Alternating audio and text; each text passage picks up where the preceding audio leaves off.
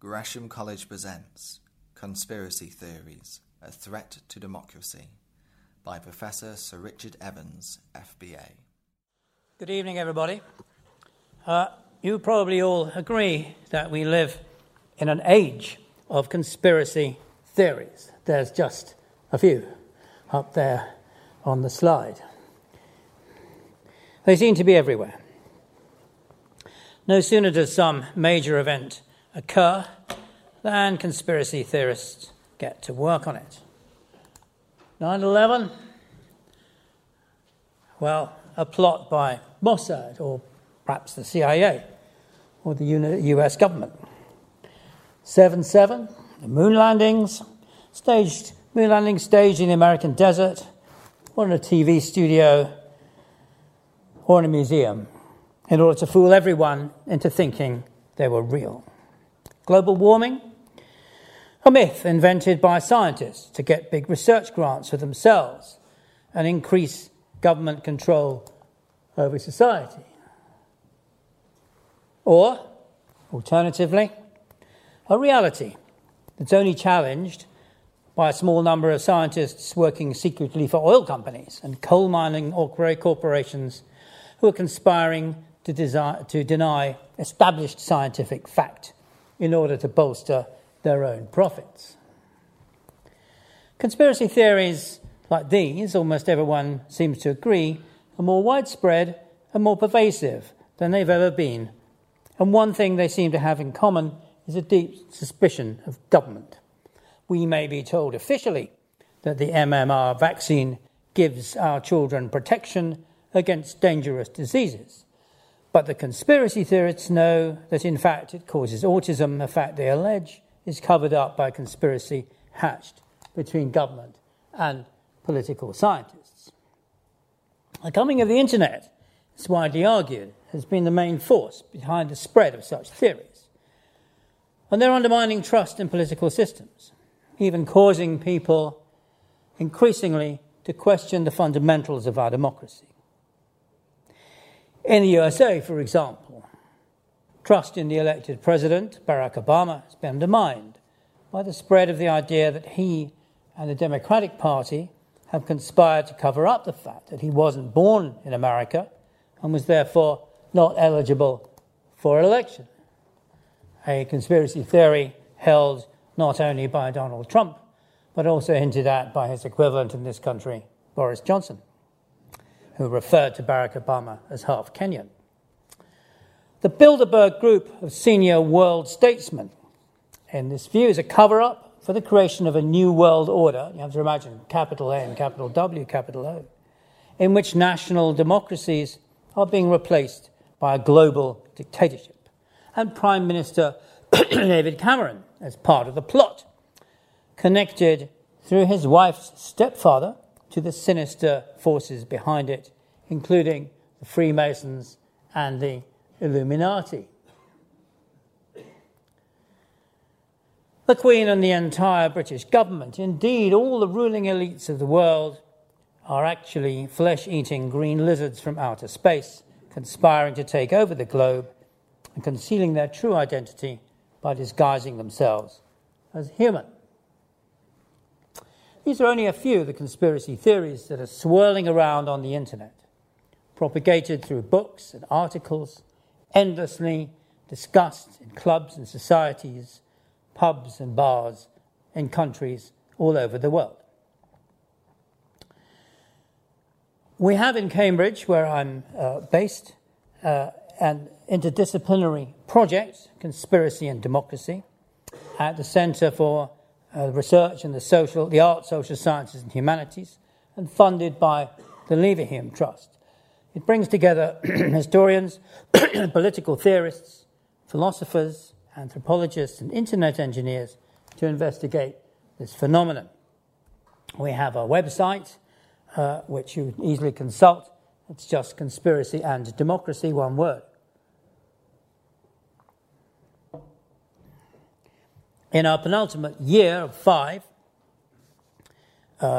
thanks not only to our own research, but also to that of many visiting fellows who've come to speak to us and discuss their ideas with us, we're beginning to find our way towards some answers. some of which involve, as is always the case with research, revising the hypotheses we started out with at the beginning of the project. I'd like to address 5 widespread beliefs about conspiracy theories.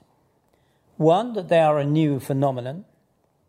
2, that they are the product of the internet or in postmodernist times, relativism, or uncertainty about the truth in the face of the knowledge overload we're all suffering from. Or they're an attempt to reduce complex explanations to a few simple formulae. Or that they belong in the realm of fantasy and are always a product of a paranoid imagination. That they're particularly prevalent in democracies. And finally, that they all fundamentally follow the same patterns and structures of thought. Now, I'll say a bit about each of these hypotheses or beliefs, and then I'll go on to conclude with an assessment of how conspiracy theories relate to democracy and whether they're a threat to it.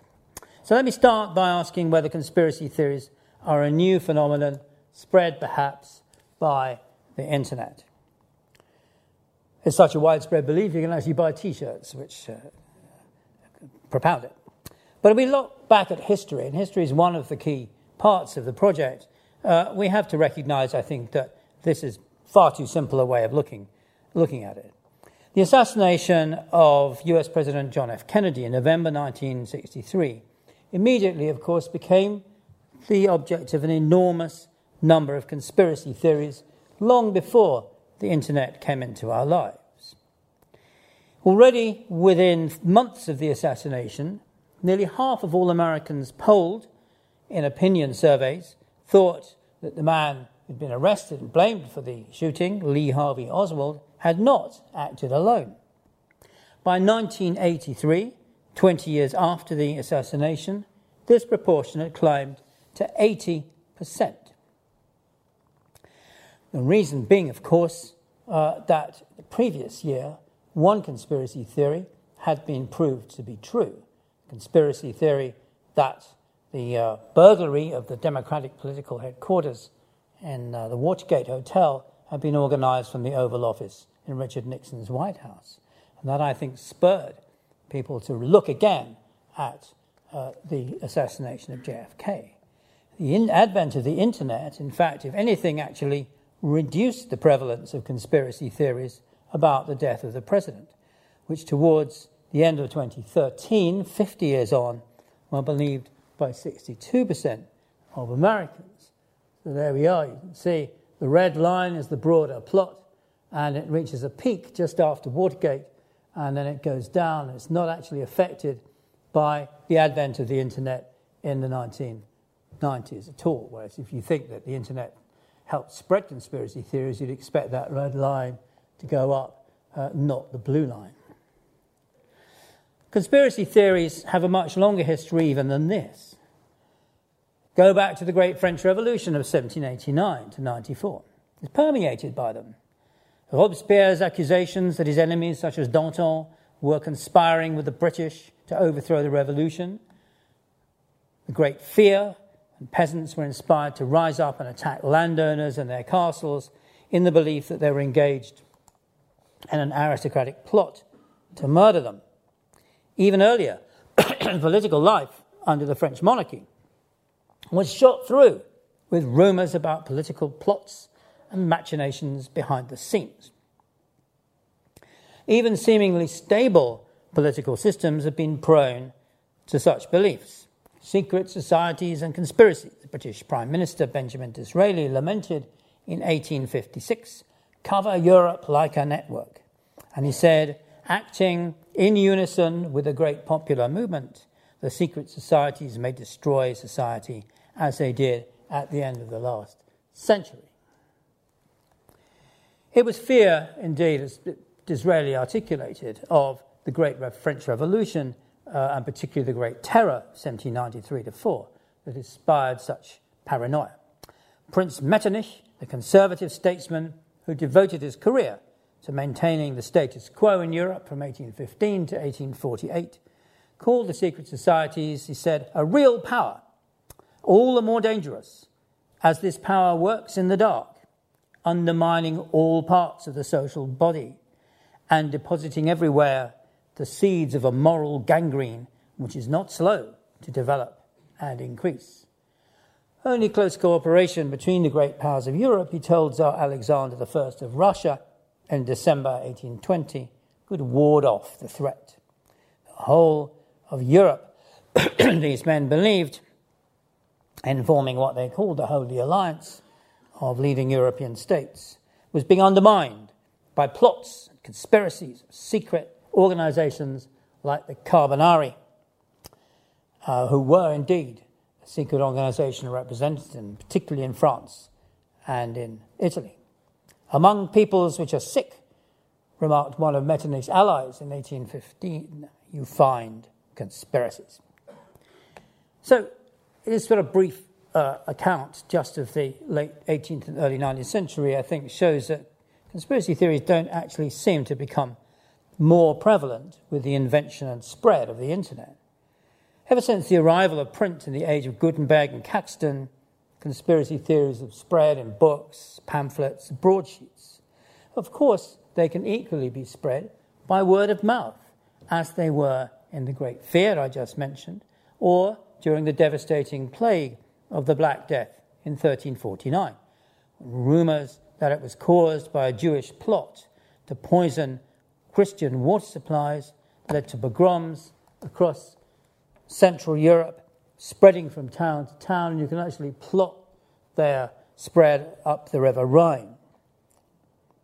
And again, as I said, the Great Fear of 1789, Georges Lefebvre showed in his classic study how word of mouth spread the idea that the aristocracy were going to kill the peasantry in France from place to place. The red lines show how you can plot this rumour spreading very quickly. There have always been conspiracies, in other words, ever since human society came into being. Some of their members have gathered together in secret for some illicit purpose that they want to conceal from society as a whole. Secrecy is an essential element, of course.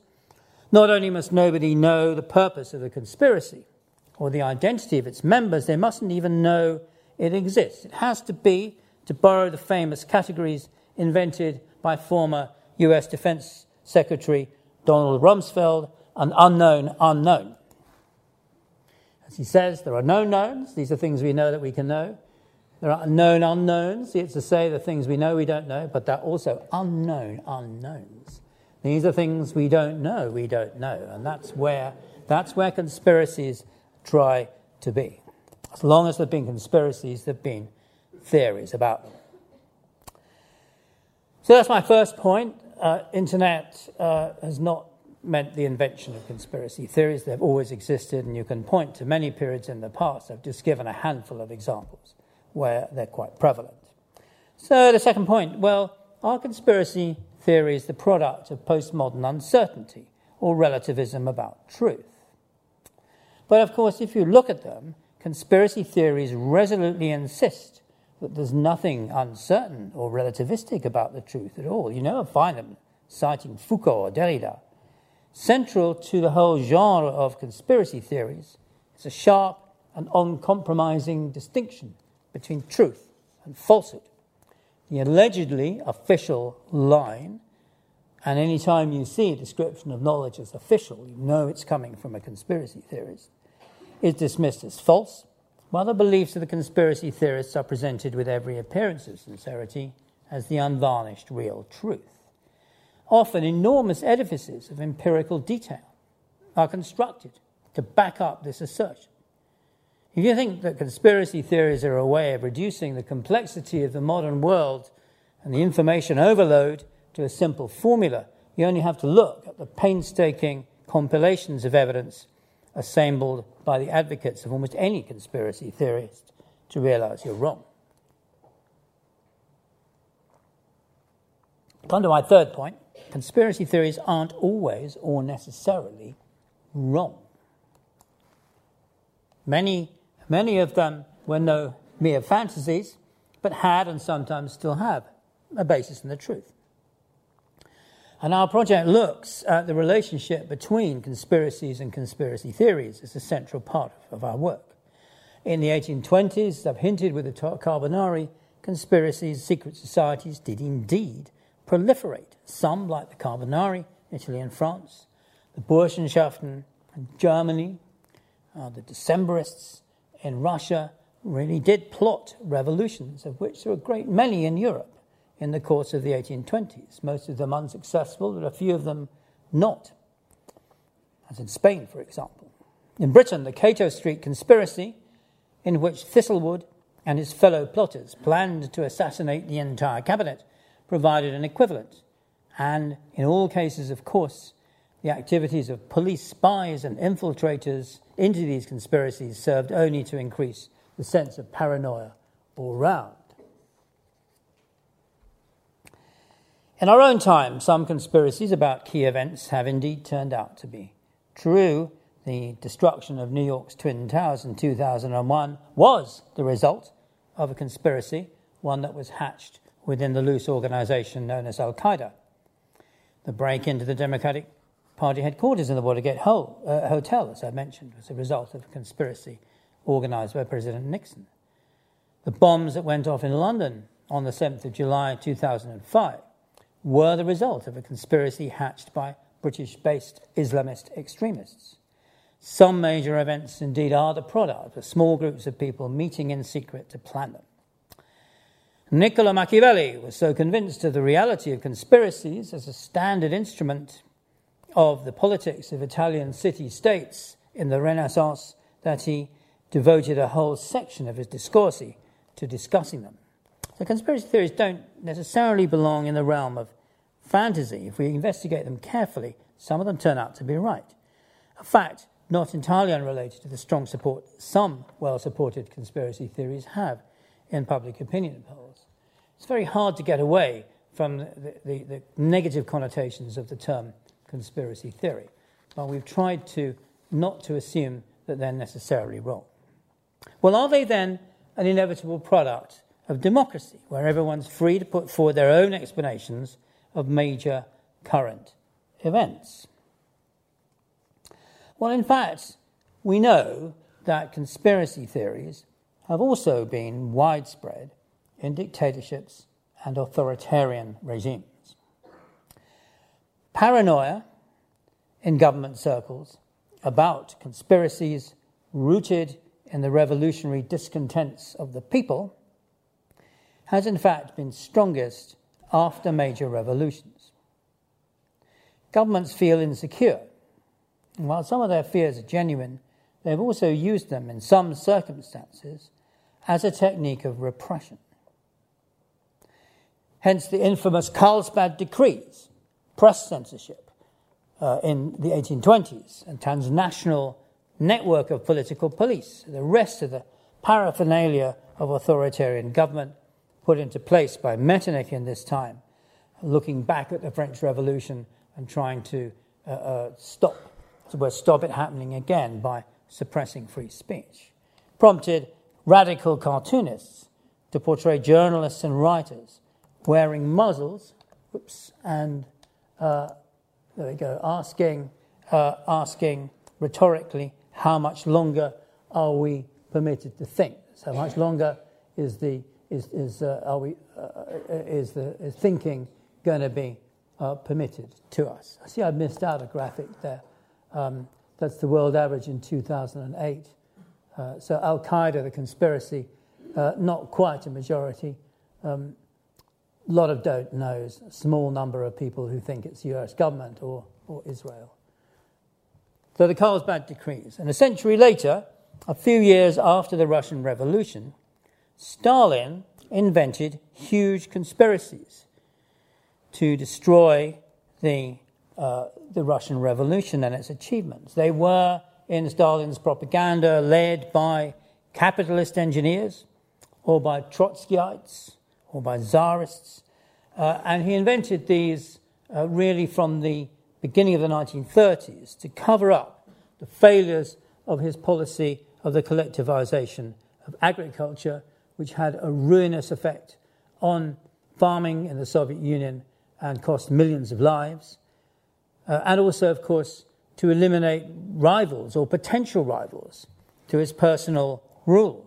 Stalin dramatized these theories in show trials, during which the accused, who were often long-term so-called old Bolsheviks, who had worked with Stalin and for many years, and before him with Lenin, even from before the First World War, confessed to having conspired against the Russian Revolution from the very beginning. Here's a cartoon of their extraordinary confessions in the dock when Stalin was accusing them of these completely fantastic crimes. Of course, they made these confessions because their families were threatened with torture and shooting if they didn't confess. But Stalin clearly felt the necessity to bolster his own regime and his own rule by eliminating these rivals through the use of conspiracy theories. A dictatorship like that of Hitler banned all political organizations apart from the Nazi Party. It forced all independent groups and movements, organizations, including the press and the news media, to close down or be co-opted into the Nazi regime. He forced his critics and opponents to go underground and work conspiratorially, even if it was only to produce leaflets and pamphlets for secret distribution during the night, or merely to keep the flame of communism, socialism, or liberalism burning till better times came. In the end, when open dissent and criticism is impossible, the only way to oppose a government is by forming a secret society or a conspiracy. Thus, the conspiratorial organizations like the Carbonari in the 1820s existed because you couldn't oppose governments in Europe at that time, apart from in Britain, openly. And even in Britain, there were many severe restrictions on the freedom of the press. If you wanted to criticize the government, you wanted to oppose it, you had to do so in secret. The same was true, of course, in a much stronger sense in Stalin's Russia or Hitler's Germany.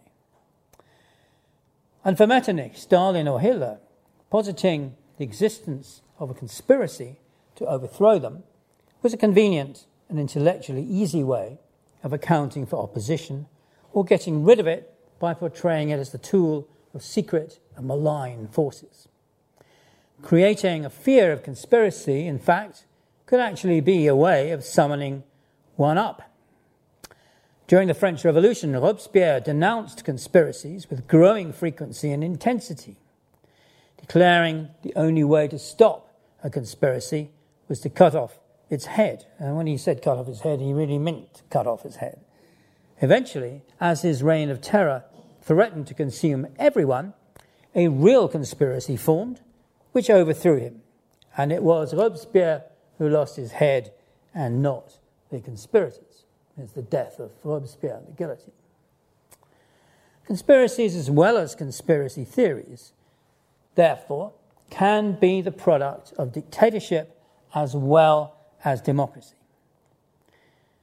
Now, history is, of course, littered with secret plots to overthrow democratic political systems, notably in the 1960s and 1970s, with the coups d'etats that established military regimes in many South American countries, notably Chile, with the overthrow of President Allende, an elected democratic president, by the military plot led by General Pinochet, establishing a dictatorship, or in Greece, the regime of the colonels, again overthrowing a democracy, setting up a dictatorship. But the very existence of a dictatorship or an authoritarian regime acts as a spur to its enemies to get behind the scenes to overthrow it. Of course, it's always when you have a coup d'etat, the classic thing that happens, the generals then say, democracy was falling apart, we are restoring it. And this is a cartoon comment on that kind of rhetoric. Now, these events very often inspire conspiracy theories. And this brings me to the final point in my list. Whether it's true or not, conspiracy theories are often thought to follow more or less the same kind of pattern. they often cluster around major political events or around major crimes, which they frequently interpret as the outcome of a plot, an intention, or an aim pursued in secret by a small number of plotters. And yet, when we look, for example, at the numerous examples in history of the assassination of leading political figures or heads of state, we find that most of the assassins have in fact been lone individuals and not groups or conspirators, even if they've been acting in the name of some wider ideology, such as Catholicism, socialism, anarchism, or nationalism. And often it seems to people that this is just can't possibly be true. A huge major event can't be the product of some lone nutcase shooting a gun at a president. Hence the conspiracy theories that have swirled around the assassination of JFK, or around the burning down of the Reichstag, the German parliament, on the 27th of February 1933. As the building blazed away, Adolf Hitler, the titular head of a coalition government, appointed the 30th of January, just under a month before, saw his opportunity and had a decree passed suspending all civil liberties until further notice. In this case, renewed until the Third Reich came to an end in 1945. So it was the first, in some ways, the most important pillar of the Nazi dictatorship, which came into being then over the following few months. So no Reichstag fire, no dictatorship, goes the argument. Conspiracy theories often start by identifying as the originators of an event or a phenomenon the people who benefited from it most. They ask the question, cui bono? Who had the advantage? And they make the leap then and say, then if they gained from it, they must have caused it. So in this case, I want two rival conspiracy theories. The Nazis identified the communists. They said that the Reichstag fire was the first step in a planned seizure of power by the Stalinist far left. And therefore, they arrested communists in their thousands, their tens of thousands indeed, it was a mass movement at the time, put them in the newly invented concentration camps, murdered many of them, and then destroyed the communists altogether. But the communists, in their turn, argued that because the Nazis benefited from the fire and were able then to set up their dictatorship, they must have started it. A theory that they and their successors have been trying to prove ever since. In fact, there's very little evidence to show that anyone was involved in starting the fire except a lone Dutch anarcho-syndicalist, Marinus van der Lubbe, who was the only person found guilty in the subsequent trial, despite all the pressure put on the court by the Nazis to find the Communist Party responsible.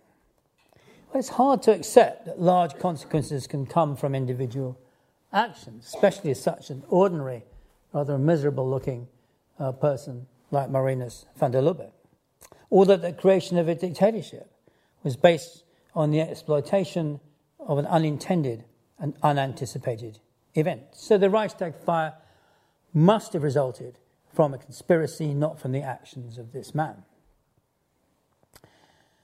Well, the Reichstag fire came at a transitional point in the destruction of the Weimar Republic and the creation of the Nazi dictatorship. It's not surprising that it generated these two rival conspiracy theories, one formed by the government, directed against the people, or a significant part of them, in the shape of the mass Communist Party of the day, and another formed by the communists against the government. In Europe, at least, democracies have generated conspiracy theories, but these have been directed particularly against governments. Democracy generates a public demand for transparency, and transparency is something that no government can ever wholly perform. Governments have to have secrets for all kinds of reasons, financial reasons, policy reasons, and so on. Government secrecy tends to arouse suspicion, which is then expressed in some cases in conspiracy theories. But it doesn't seem that such theories are any more prevalent in democracies than in dictatorships. And dictatorships are, after all, the least transparent form of any form of government. So what this points to is that conspiracy theories can take on a variety of different forms and structures. In order to keep the aims, purposes, methods, and membership of a conspiracy secret, it's important that as few people are involved as possible. Frequently, conspiracies, real conspiracies, have restricted the flow of information to their own members, for example, by concealing the identity of some of them from others. Police forces and agents of those against whom conspiracies are directed have, as I mentioned, frequently tried to infiltrate them in order to discover what they're doing and who belongs to them. So conspiracies have tried to ensure the loyalty of their members by the threat of retaliation against possible traitors. For example, in the notorious Organisation Konsul in the early Weimar Republic, which not only assassinated democratic politicians like Walter Rathenau, but also killed those of its own members whom it suspected of betraying them to the authorities. Similarly, with the notorious Russian anarchist in the late 19th century, Nechayev, who organised the murder of one member of his organisation, which he suspected of being a police agent. And the reductio ad absurdum of all of this, of course, is to be found in G.K. Chesterton's satirical novel, The Man Who Was Thursday, where all the members of a supposed terrorist plot turn out to be police agents. A fact that doesn't... Sorry to give away if you haven't read it. But, I should have said spoiler alert, shouldn't I? And this fact, of course, doesn't stop them from engaging in pitched battles with one another. Now, in early modern Europe, and well into the 19th century, conspiracies cemented the loyalty of their members through sacred oaths and initiation rites. Indeed, the word for conspiracy in German is Verschwörung, a collective oath-taking, as also in the French conjuration and its equivalents in Spanish and Italian. And the word conspiracy actually in English means sort of breathing together. Whether or not these oaths were religious, they owed a lot to the rites and initiation ceremonies through which the artisan and craft guilds and confraternities sought to bind their members to the maintenance of proper standards of craftsmanship and other essential aspects of their trade. Practices parodied and the supposed ritual practices of witches' covens, another very specific form of conspiracy widely believed in during the 16th and 17th centuries. Modern conspiracies have initiation rite here of the Illuminati, I think, possibly the Freemasons in the early 19th century. We don't now, modern conspiracies don't have this kind of modus operandi. Conspiracy theorists in the 19th century spilled a lot of ink in continuing to describe the rituals and practices of the organizations they're writing about, particularly the Freemasons. Now, as all of this suggests, I think, even in the early modern period, conspiracy theories could take on a life of their own. In times of revolution and political instability, even the most innocuous secret societies like the Freemasons or the Bavarian Illuminati, both dedicated to spreading secular doctrines of the 18th century Enlightenment, could be accused of plotting to overthrow the established social and political order. Part of the reason for the fear they aroused among conservatives and reactionaries in the 19th century lay in the belief that they'd played a key role in the French Revolution of 1789, a view put forward early on by the Scottish philosopher John Robertson. Proofs of conspiracy and so on in Europe, one of these classically long titles. But basically, it's an argument that there's a massive conspiracy that caused the French Revolution. He also, incidentally, invented the siren though it's not terribly relevant to the point, but perhaps that's a warning device that goes together with his book. Ultra-conservatives are alarmed by the growth of liberal constitutionalism, or by the freedom of the press, or by modern political ideas in the 19th century. I found it easy to blame all of these things not just on tightly knit secret societies, but also more generally on the Jews, a religious minority which, like the more radical proponents of the Enlightenment, rejected the Christian doctrines that conservatives thought should underpin the social order. Now, the Jews, of course, are a small religious minority in Europe, but they're also present in other parts of the world, notably in the USA and in South America. And the emergence of the anti-Semitic variety of conspiracy theory had them engaged in a global plot to destroy the Christian world. Theories of a global conspiracy emerged in the late 19th century, in the first process of globalization and international communication. This is a period in the last couple of decades of the 19th century where you have then the world is covered by a network of telegraph communications, railways, steamships, international trade is flourishing. You have a growing number of international organizations, perfectly legitimate ones of one kind and another, international conferences, world's fairs, and the rest of it. That's the first era of globalization, and along with that went the globalization of conspiracy theory. And the classic expression, of course, is the forgery known as the Protocols of the Learned Elders of Zion, which purported to show a group of Jewish elders were conspiring to destroy world civilization. It has a number of different origins, particularly in French literature, some of it satirical, only taken seriously in the 19th century, some of it Russian, particularly the Tsarist secret police, ending up in this highly influential anti-Semitic conspiracy theory, which, of course, was read and internalized by Hitler, among other people. And in this view, a secret small group of evil individuals is behind almost everything that goes on in the world, aided by millions of willing or unwilling, witting or unwitting dupes all over the globe. Theories of this kind posit a very different kind of conspiracy from the small, tightly knit groups of plotters bent on a single end, whether it's an assassination, a coup d'etat, or massive illicit financial gain.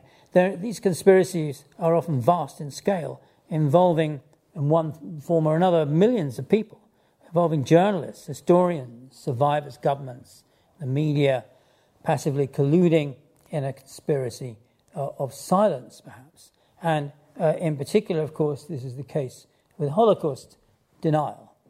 Those who believe or purport to believe that the Holocaust never happened, despite the fact that it generally accepted that it did, have to posit a conspiracy formed by a Jewish lobby or the media to dupe all of the historians all over the world, or the journalists, the writers and investigators and survivors, and to claim that they're either fools or crooks.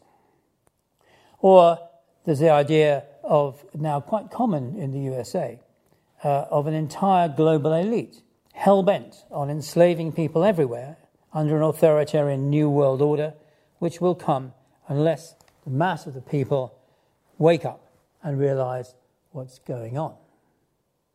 NWO there on the concentration camp gates means, of course, New World Order. And there you have under there the number of the beast and then the sign of the Freemasons. So it incorporates quite a lot of different images.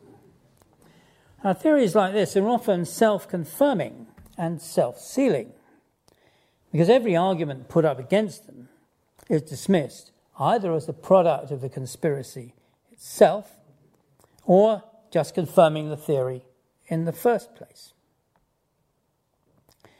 David Irving's defamation action against Deborah Lipstadt and Penguin Books in the year 2000 failed. Her claim that he was a Holocaust denier and a falsifier of history was vindicated by the High Court. But the large quantity of evidence presented to the court did nothing to change his mind on the subject, as cartoonists were very quick to realise. This is one of these occasions when all the cartoonists in every newspaper all have exactly the same idea. Soon, incidentally, to be a major motion picture, probably out in November in the cinemas, starring Rachel Weisz, Tom Wilkinson, and Timothy Spall, with a very, very small part for me, played by John Sessions, because he's got to lose some weight before he does the shoot, I think. I was an expert witness in the case. Still, a lot of alarm about Holocaust denial, but opinion polls in the USA have consistently shown that more people believe that Elvis Presley is still alive than believe the Holocaust didn't happen. A lot remains to be done in researching the history, structure, and dynamics of conspiracy theories, their relationships with real conspiracies, and the changes they've undergone through time. It's easy to be alarmist and suggest that they're a threat to democracy and to confidence and trust in democratic political systems. There have been relatively few times in democratic countries when this has really been the case. One of them certainly, I think, is the McCarthy era in post-war America, which arguably reduced the possibility of democratic dissent and restricted the range of political options it was legitimate to express. But the mere proliferation of conspiracy theories is surely not a threat in itself. Just because some people believe that men never landed on the moon isn't going to undermine the American political system or any other. And while the widespread belief among some Republicans that President Obama is not American is obviously worrying, in the end, I think it's an expression rather than a cause of the deep divisions that now affect the United States' public life and political institutions. Many people, especially in the Middle East, think that 9/11 was an American or an Israeli plot. But again, this doesn't cause their hatred of America, it expresses it. Once more, such ideas are the product not of postmodern doubt and uncertainty, but of deeply ingrained political prejudices and ideologies that are so passionately held that it's difficult to refute them. Here we are, this conspiracy theorist there, penguins. Jeff over there is saying he's a conspiracy theorist. He believes the NSA is listening to his thoughts and via radio waves from his dental fillings. But if you tell him, that's waterfowl, we have no teeth, therefore no dental fillings, invariably says, they've got to you too. Conspiracy theorists, interestingly, as surveys have shown, often hold more than one conspiracy theory. For example, it's been shown that a substantial number of people both believe that Princess Diana was killed by the British Secret Service on the orders of the Duke of Edinburgh, and at the same time believe that she's still alive. Here's a couple of nice headlines from the Daily Express. Diana death, the 100-year wait for the truth, it says on the left. On the right, Diana, the truth.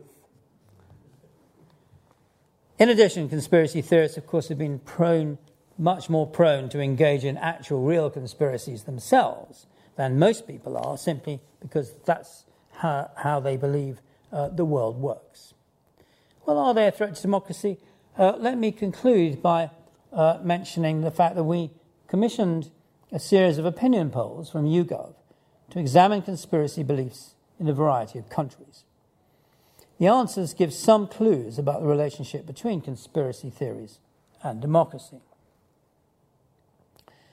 Overall, belief in conspiracy theories seem highest in Argentina, Poland, and Portugal. That goes up to 30%.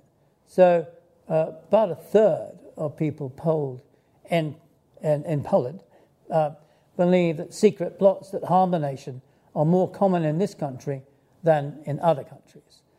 We sit down there at about a very reassuring 5%, not widely believed. Argentinians believe in conspiracy theories. I think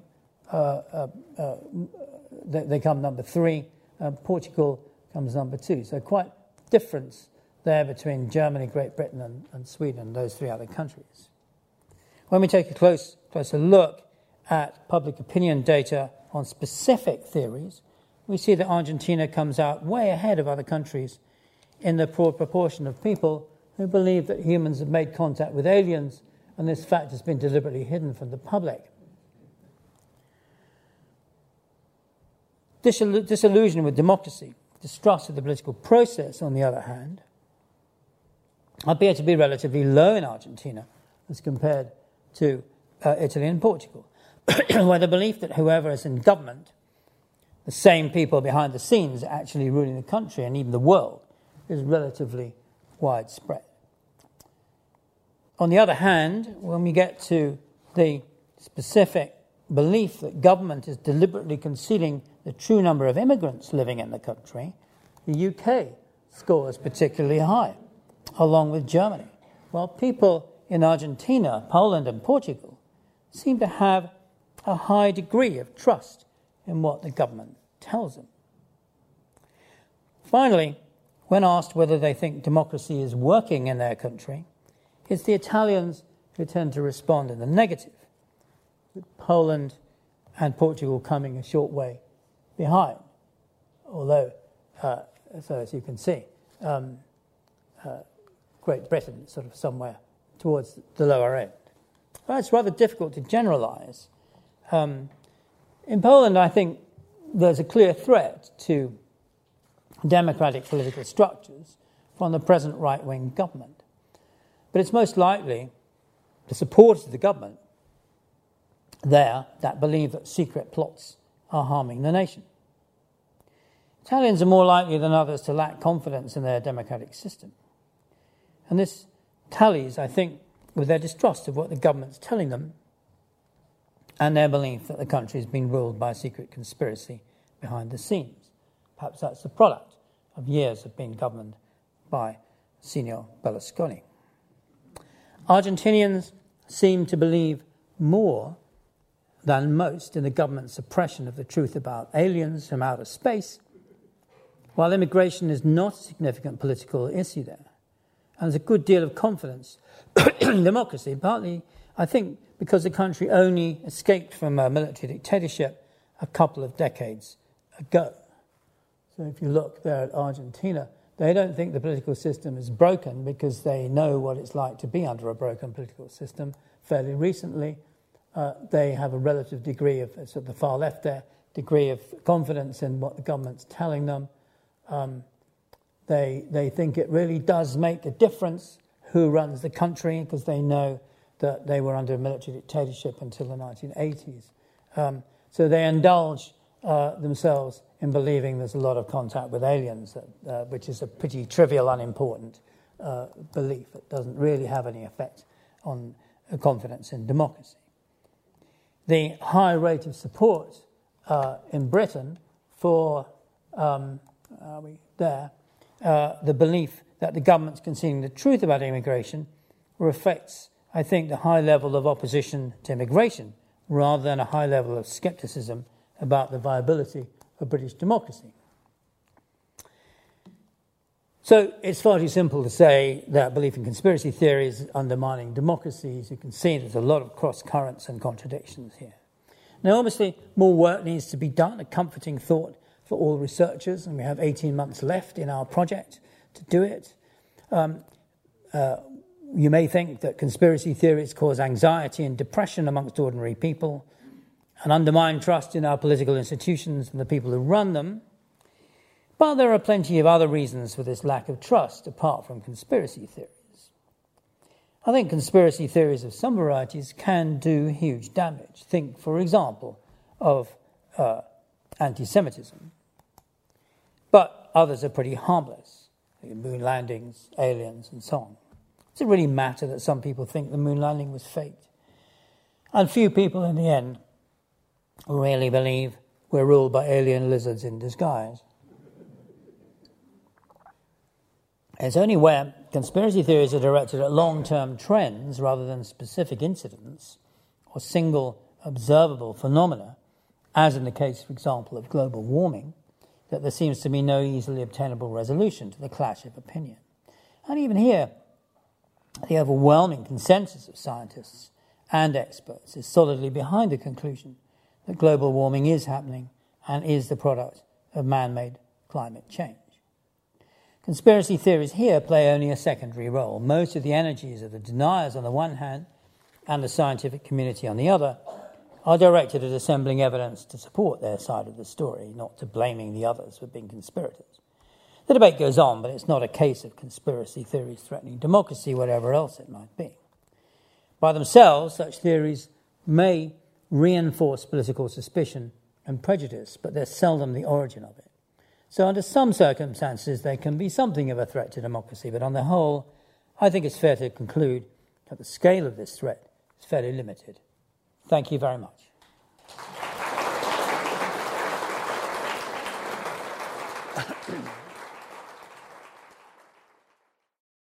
For more information, please go to the Gresham College website, www.gresham.ac.uk.